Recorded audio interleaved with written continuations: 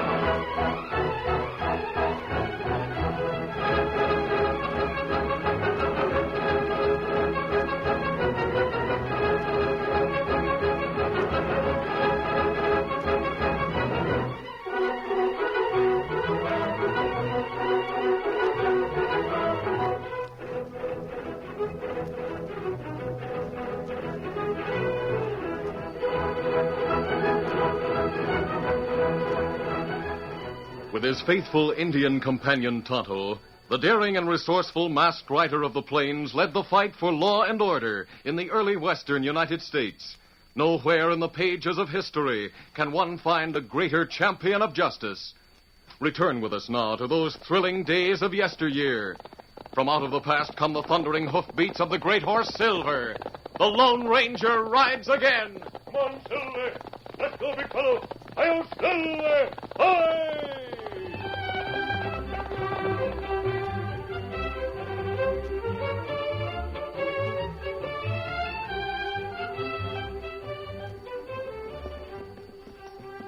It was an hour before midnight.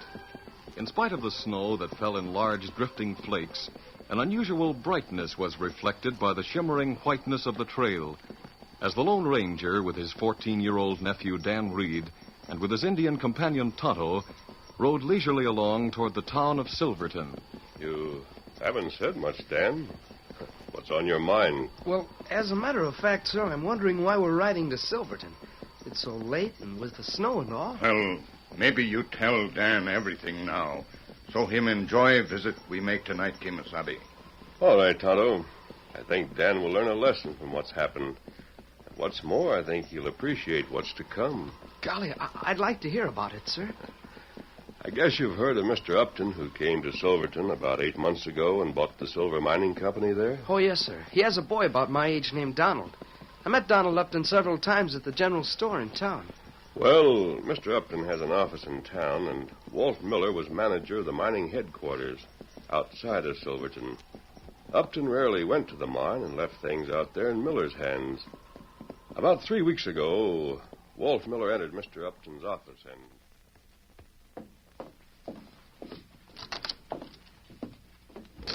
Good morning, Walt. I suppose you've come for the payroll. That's right, Mr. Upton. Bill, my clerk here, brought the money over from the bank a while ago. I'll count it out for you shortly and lock it in the bag for you to take out to the cashier at the mine. By the way, how's old Sheldon getting along? Well, sir, as a matter of fact, Sheldon's resigned and took a job over at Pecos. Sheldon resigned? Yes, sir. But I put a new man on last week. A nice chap that Sheldon knew in Stockton. He's a bank teller there. Came there about 6 months ago. Oh, I see. Why did he want to leave the bank? He sure had reason enough. His job pays a lot more for one thing, and he needs money bad. Has a boy about 8 years old and a wife who's an invalid. Seems a skittish horse threw her a couple of months ago, and she hasn't been able to walk since. Oh, that's too bad. Sure is. Dawson hopes to get enough money someday to pay a good surgeon to examine her and maybe do something for her. Dawson, did you say? Yes, sir, that's his name, Paul Dawson. Live in that rather shabby little house at the east end of town. Paul Dawson, huh? And he went to Stockton about 6 months ago? Yes, sir. Came from St. Louis, I understand. I see. So he's our new cashier out at the mine, huh? Yes, sir. I suppose you'll follow the usual routine with Dawson as you have with Sheldon. Carry the locked bag containing the payroll to him and have him open it with the key I left out there? That's right. You have the only other key to lock it with. As long as you handle the money here and he's responsible for it out there, I'd rather not have a key to the bag. Of course. Well, I'll get the money from the safe. I hope that fellow's trustworthy, since he's so badly in need of cash. Oh, I'm sure he is, Mr. Upton. Well, here's the cash. Put the bag on my desk and open it up. All right. There it is. Cash is tied up as usual in bundles of $500 each. Here are 11 bundles to make the necessary $5,000 to $500 for the payroll. I'll put them in. There's one bundle, 2, 3, 4. Upton slowly counted the bundles of cash as he put them in the small black bag under the watchful eyes of Walt Miller. Finally, all 11 bundles were in the bag. Then, as Mr. Upton closed the bag and reached into his pocket for the key, he spoke to Miller. Oh, by the way, Walt, step into the back office and tell Bill I want him to ride out to the mine with you. I've heard of outlaws in the vicinity. Gosh, in that case, I'll be glad to have him go. I'll get him. Glad Bill's coming with me. Wouldn't like to get robbed on the way. Golly, did outlaws hold them up on the way? Oh, Dan. They arrived at the mine headquarters safely. Turned the bag over to the cashier, Paul Dawson.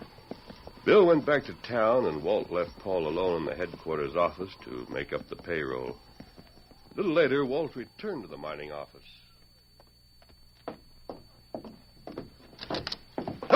Almost knocked you down, Paul. I was just coming out to call you, Mr. Miller. The payroll's short. Short? What can't be? Come and see for yourself. Look there. 10 bundles when there should be 11. There's $500 short. Mr. Upton must have made a mistake. Now, hold on, Dawson. He didn't make any mistake. I saw him put 11 bundles in that bag. You're making the mistake if you think you can pull a fast one like that. But I tell you, when I unlocked the bag and took out the money, only 10 were in it. Bill rode with me all the way, and that bag was locked. Only you and the boss have keys to it. And I know he put in 11. You go get your hat. We're going in to talk to the sheriff right now. No. And I'm willing to bet... No, I won't go with you. You can't blame me for taking the money. I'm leaving here now. Oh, no, you're not. Get out of my way. Gotta get away quick. I won't let him send me to prison. I won't. Oh, Paul Dawson ran from the mining office and rode off into the hills. Golly. Of course, the sheriff and a posse hunted for him. But he managed to cover his tracks and get away. Gosh. What about his invalid wife and his little boy? Well, that was the sad part of it. Dawson's wife and his boy, Sandy, were left destitute. Tonto and I didn't know about them at the time, or we would have helped.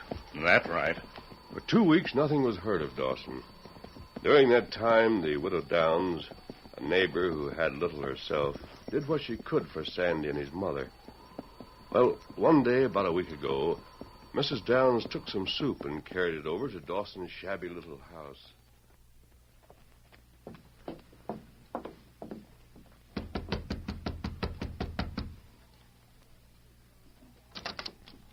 Good morning, Sandy. I brought a bit of soup for you and your mother. Oh, hello, Mrs. Downs. Mom will be awful glad to get some soup. I'm sure she will. I'll bring it in. It's warm and ready to sip, so I'll just take it into the other room for her.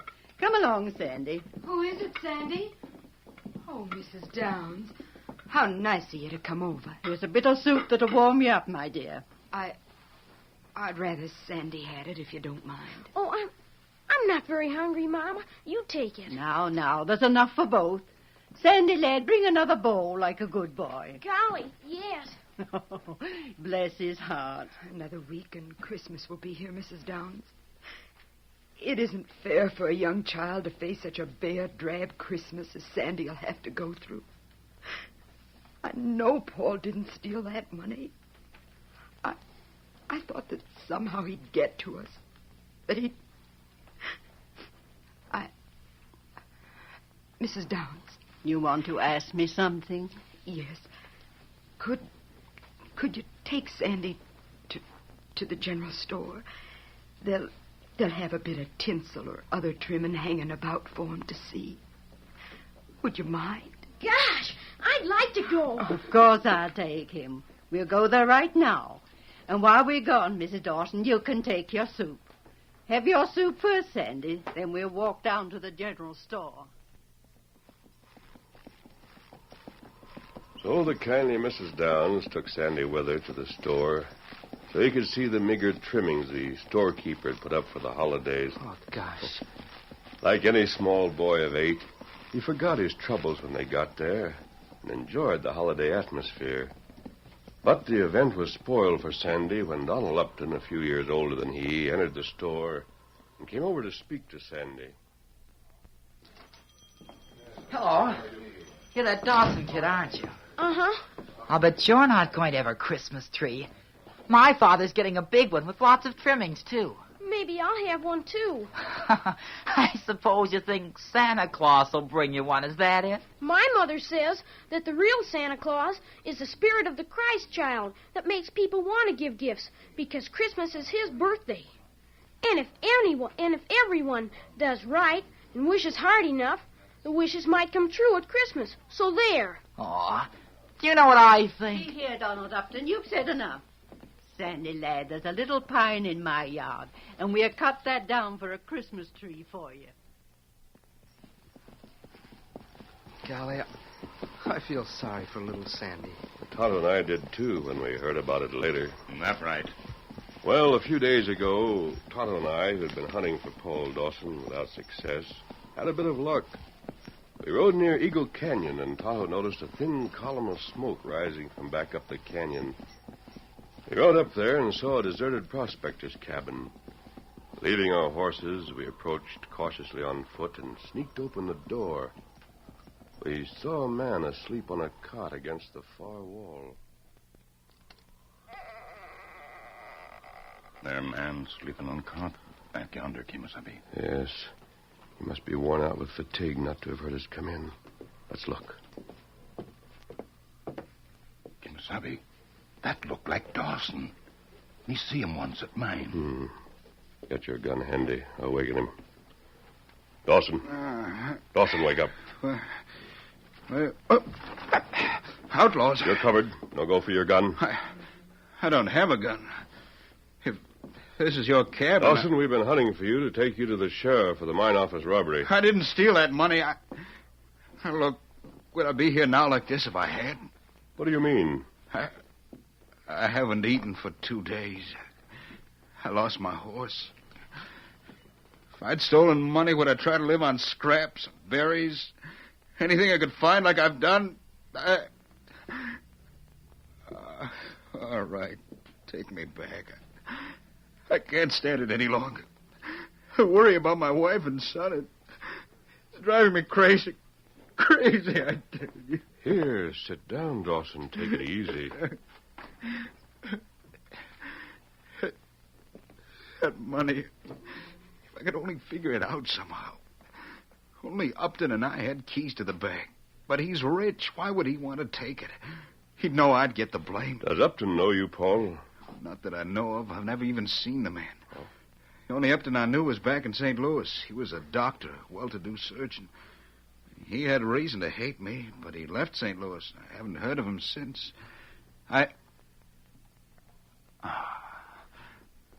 No, this couldn't be the same one. And anyway, he didn't even know I was around. Did that doctor you speak of have reason to leave St. Louis? Yes, very good reason. To avoid arrest. Did he have any family? A wife and son, perhaps? Yes. Yes, he did. Why? Paul, after you answer a few more questions, I think I will take you back to town to prove that you didn't steal that money after all.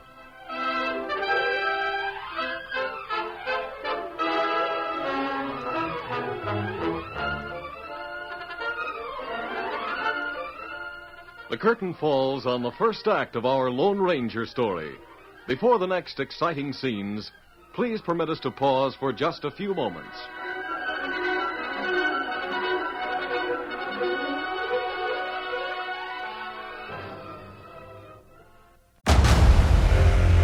Discover why critics are calling Kingdom of the Planet of the Apes the best film of the franchise. What a wonderful day! It's a jaw-dropping spectacle that demands to be seen on the biggest screen possible.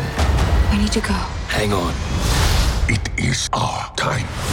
Kingdom of the Planet of the Apes. Now playing only in theaters. Rated PG-13. Some material may be inappropriate for children under 13.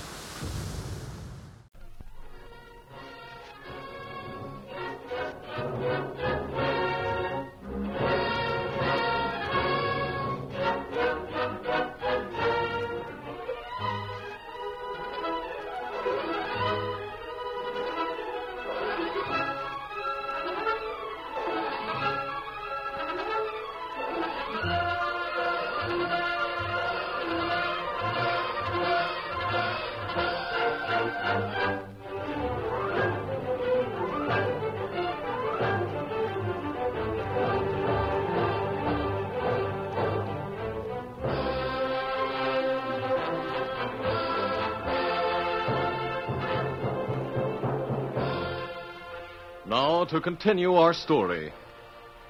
As the Lone Ranger with Tonto and Dan Reed rode leisurely along the trail to Silverton in a light snowstorm, the masked man took time to tell Dan the story of Paul Dawson and his little family. Well, Dan, as I've told you, we found Paul Dawson asleep in a deserted cabin and woke him up. His denial of guilt and the few things he told me about a doctor in St. Louis roused my curiosity. So I questioned him further. Both Tonto and I were impressed with the way Dawson answered my question. Now tell me, Paul, what was it that Dr. Upton did that caused him to leave St. Louis? And what was your connection with the matter? More than 8 months ago, my uncle was sheriff there. He's dead now. Anyway, he made me a deputy, though I worked part-time in a bank, too. Go on. The bank was held up. The 2 outlaws got away, but we got a look at them.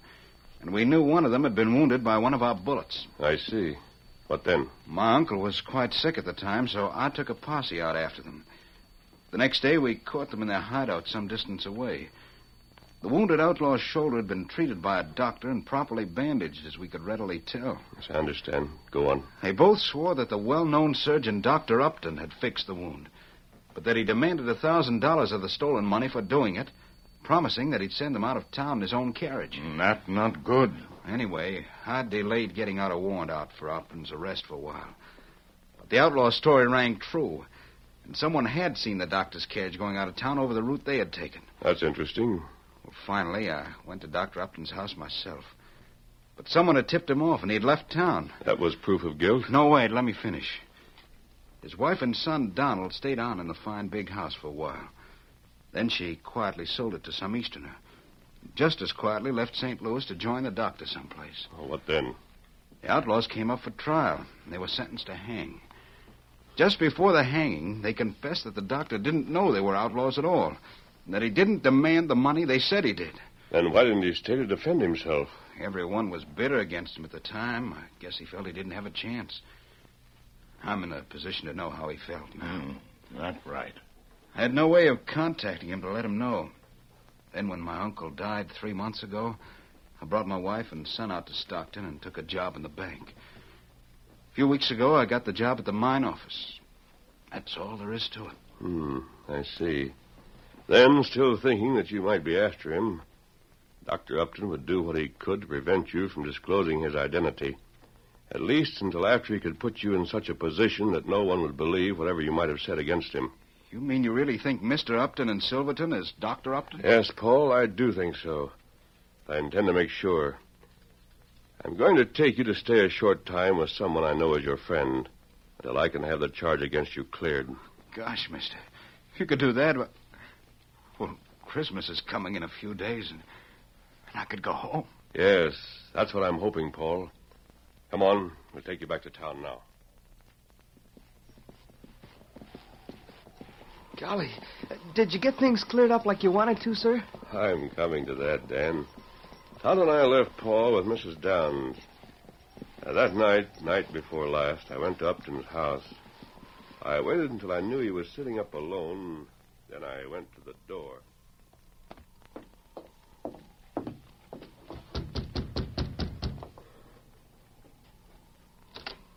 Well, a masked man. I've come to talk to you, Mr. Upton. What could an outlaw have to discuss with me? I'm not an outlaw. I came as a friend, and I'm certain you'll be very glad to hear what I came to say. Dr. Upton. Dr. Upton? How did you know? I mean, you made a mistake. You just gave yourself away, Doctor. How do you care to listen to me, or shall I go elsewhere? No, come in. By thunder, if you came here to blackmail me... I haven't any such intentions. But I did come here to get you to admit you framed young Dawson. Ridiculous. There's an open and shut case against him. You ought to know how it feels to be wrongly accused, Doctor. Wrongly accused? You believe that I was... I know you were. Your name has been cleared back in St. Louis. What? Are you sure of that? Positive. Paul Dawson hoped to find you to tell you so. Then they know I'm not guilty. Oh, thank heaven. But how do you know all this? You must have seen Paul Dawson recently. That's right. I have. I don't know what to say. You've done him a great wrong. It's up to you to do what you can to right that wrong. Yes, I did wrong Dawson. I thought he was here to find me, to disclose the facts about me. But I can't admit in front of everyone that I withheld that money from the bag. No, I can't do that. I won't. You've just admitted it to me. It would be your word against mine, and they'd take mine. Maybe. I understand the sheriff is out of town. Won't be back until day after tomorrow, Doctor. It's no use arguing. Day after tomorrow is Christmas Eve. It would be a good day for you to have a talk with the sheriff and clear Dawson. I'll wait until then. I advise you to think it over carefully. Good night, Dr. Upton.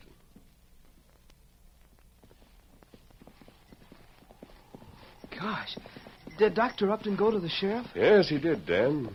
And the charges against Paul Dawson were dropped. Mr. Upton explained that he had withheld the money. When I told Paul, you can imagine how he felt. Well, this is Christmas Eve. Just after dark, I took Mrs. Downs and Paul Dawson to Paul's house. When we reached the front porch, we found Dr. Upton waiting. Neither he nor Paul spoke a word. I whispered to them to follow me. Mrs. Downs had told me that Sandy's scraggly little pine tree was up in the front room, and that she and Sandy had trimmed it with bows made of bits of ribbon or little balls of cotton. I had mentally compared it with a big glittering tree I had seen at Upton's. We quietly opened the door to the darkened room. Sandy had brought a blanket and spread it close to the tree to sleep on. As we tiptoed in and stood just inside, we saw Sandy's figure kneeling near the tree. We listened. My little Christmas tree is better than any of them. And thank you, God, for sending it to me. And please, God, let your spirit of Christmas make my mom well again. Don't bother about a present for me, except only send back my daddy. Donald Upton said there wasn't any Santa Claus, but I know there is, because he's the spirit of the Christ child that makes folks want to give. So please, see that I get what I asked for just now. Amen. Sandy spoke his childish prayer. A moonbeam broke through the clouds and entered the window. It was like a small spotlight from the heavens, touching the little tree and sparkling in the ribbon bows. Then Paul spoke softly, brokenly. Sandy, I've come home. Daddy! Oh, Daddy! My boy. I knew you'd come. I knew I'd get my wish. Bless his trusting little heart. That little tree, it seemed to be touched with the whole spirit of Christmas. And why not, Mr. Upton? A little touch of hope and love went into every little bow on its branches, each one made by Sandy's own hands. Sandy? Who's out there? I'm coming, Mama. Come on, everybody. Turn up the lamp, son, so I I can see who's with you. I'll turn it up, Dora. Paul! Oh, Paul, you've come back to us. Yes, and to stay, honey. Oh, everything's all right now. I've been cleared. Oh, thank heaven. But who? The masked man is a friend, and a good one. How do you do, Mrs. Dawson? How do you do? Paul, your other visitor? Oh, yes. You know Mrs. Downs. This man is... I am Dr. Upton from St. Louis, Mrs. Dawson. Dr. Upton? Why, The past is forgotten, I hope. The future? Well, as I heard Sandy say, if one wishes hard enough, perhaps I can make you walk again. I feel sure I can. Oh, golly, Mama. I got both things I asked for. What you said about the spirit of Christmas is true. I'll always believe in it, Mama, even when I'm grown up. I hope you will, Sandy. I've just begun to believe. Later tonight, I want to bring my son and some others from town to this house. In this simple home, I've really found the spirit of Christmas.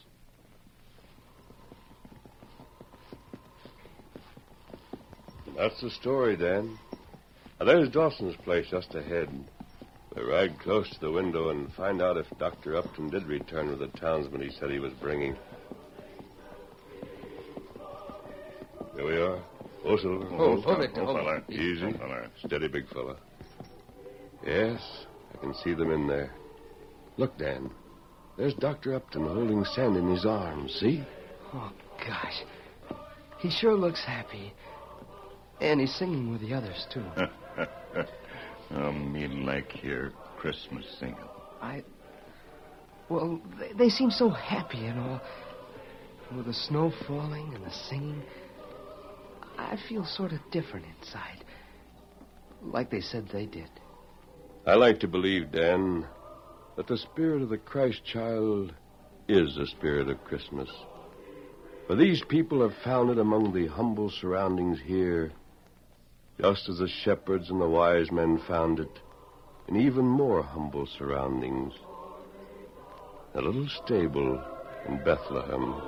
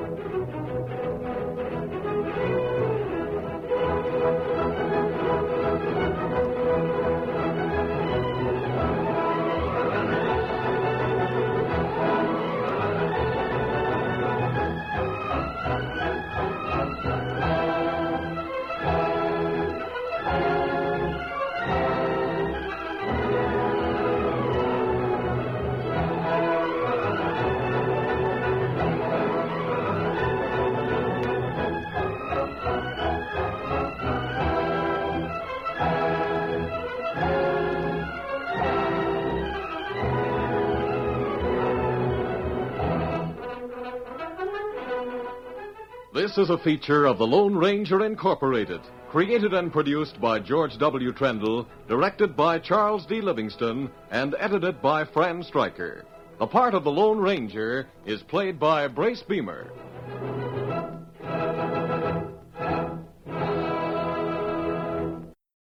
For the ones who work hard to ensure their crew can always go the extra mile, and the ones who get in early so everyone can go home on time, there's Grainger, offering professional-grade supplies backed by product experts so you can quickly and easily find what you need.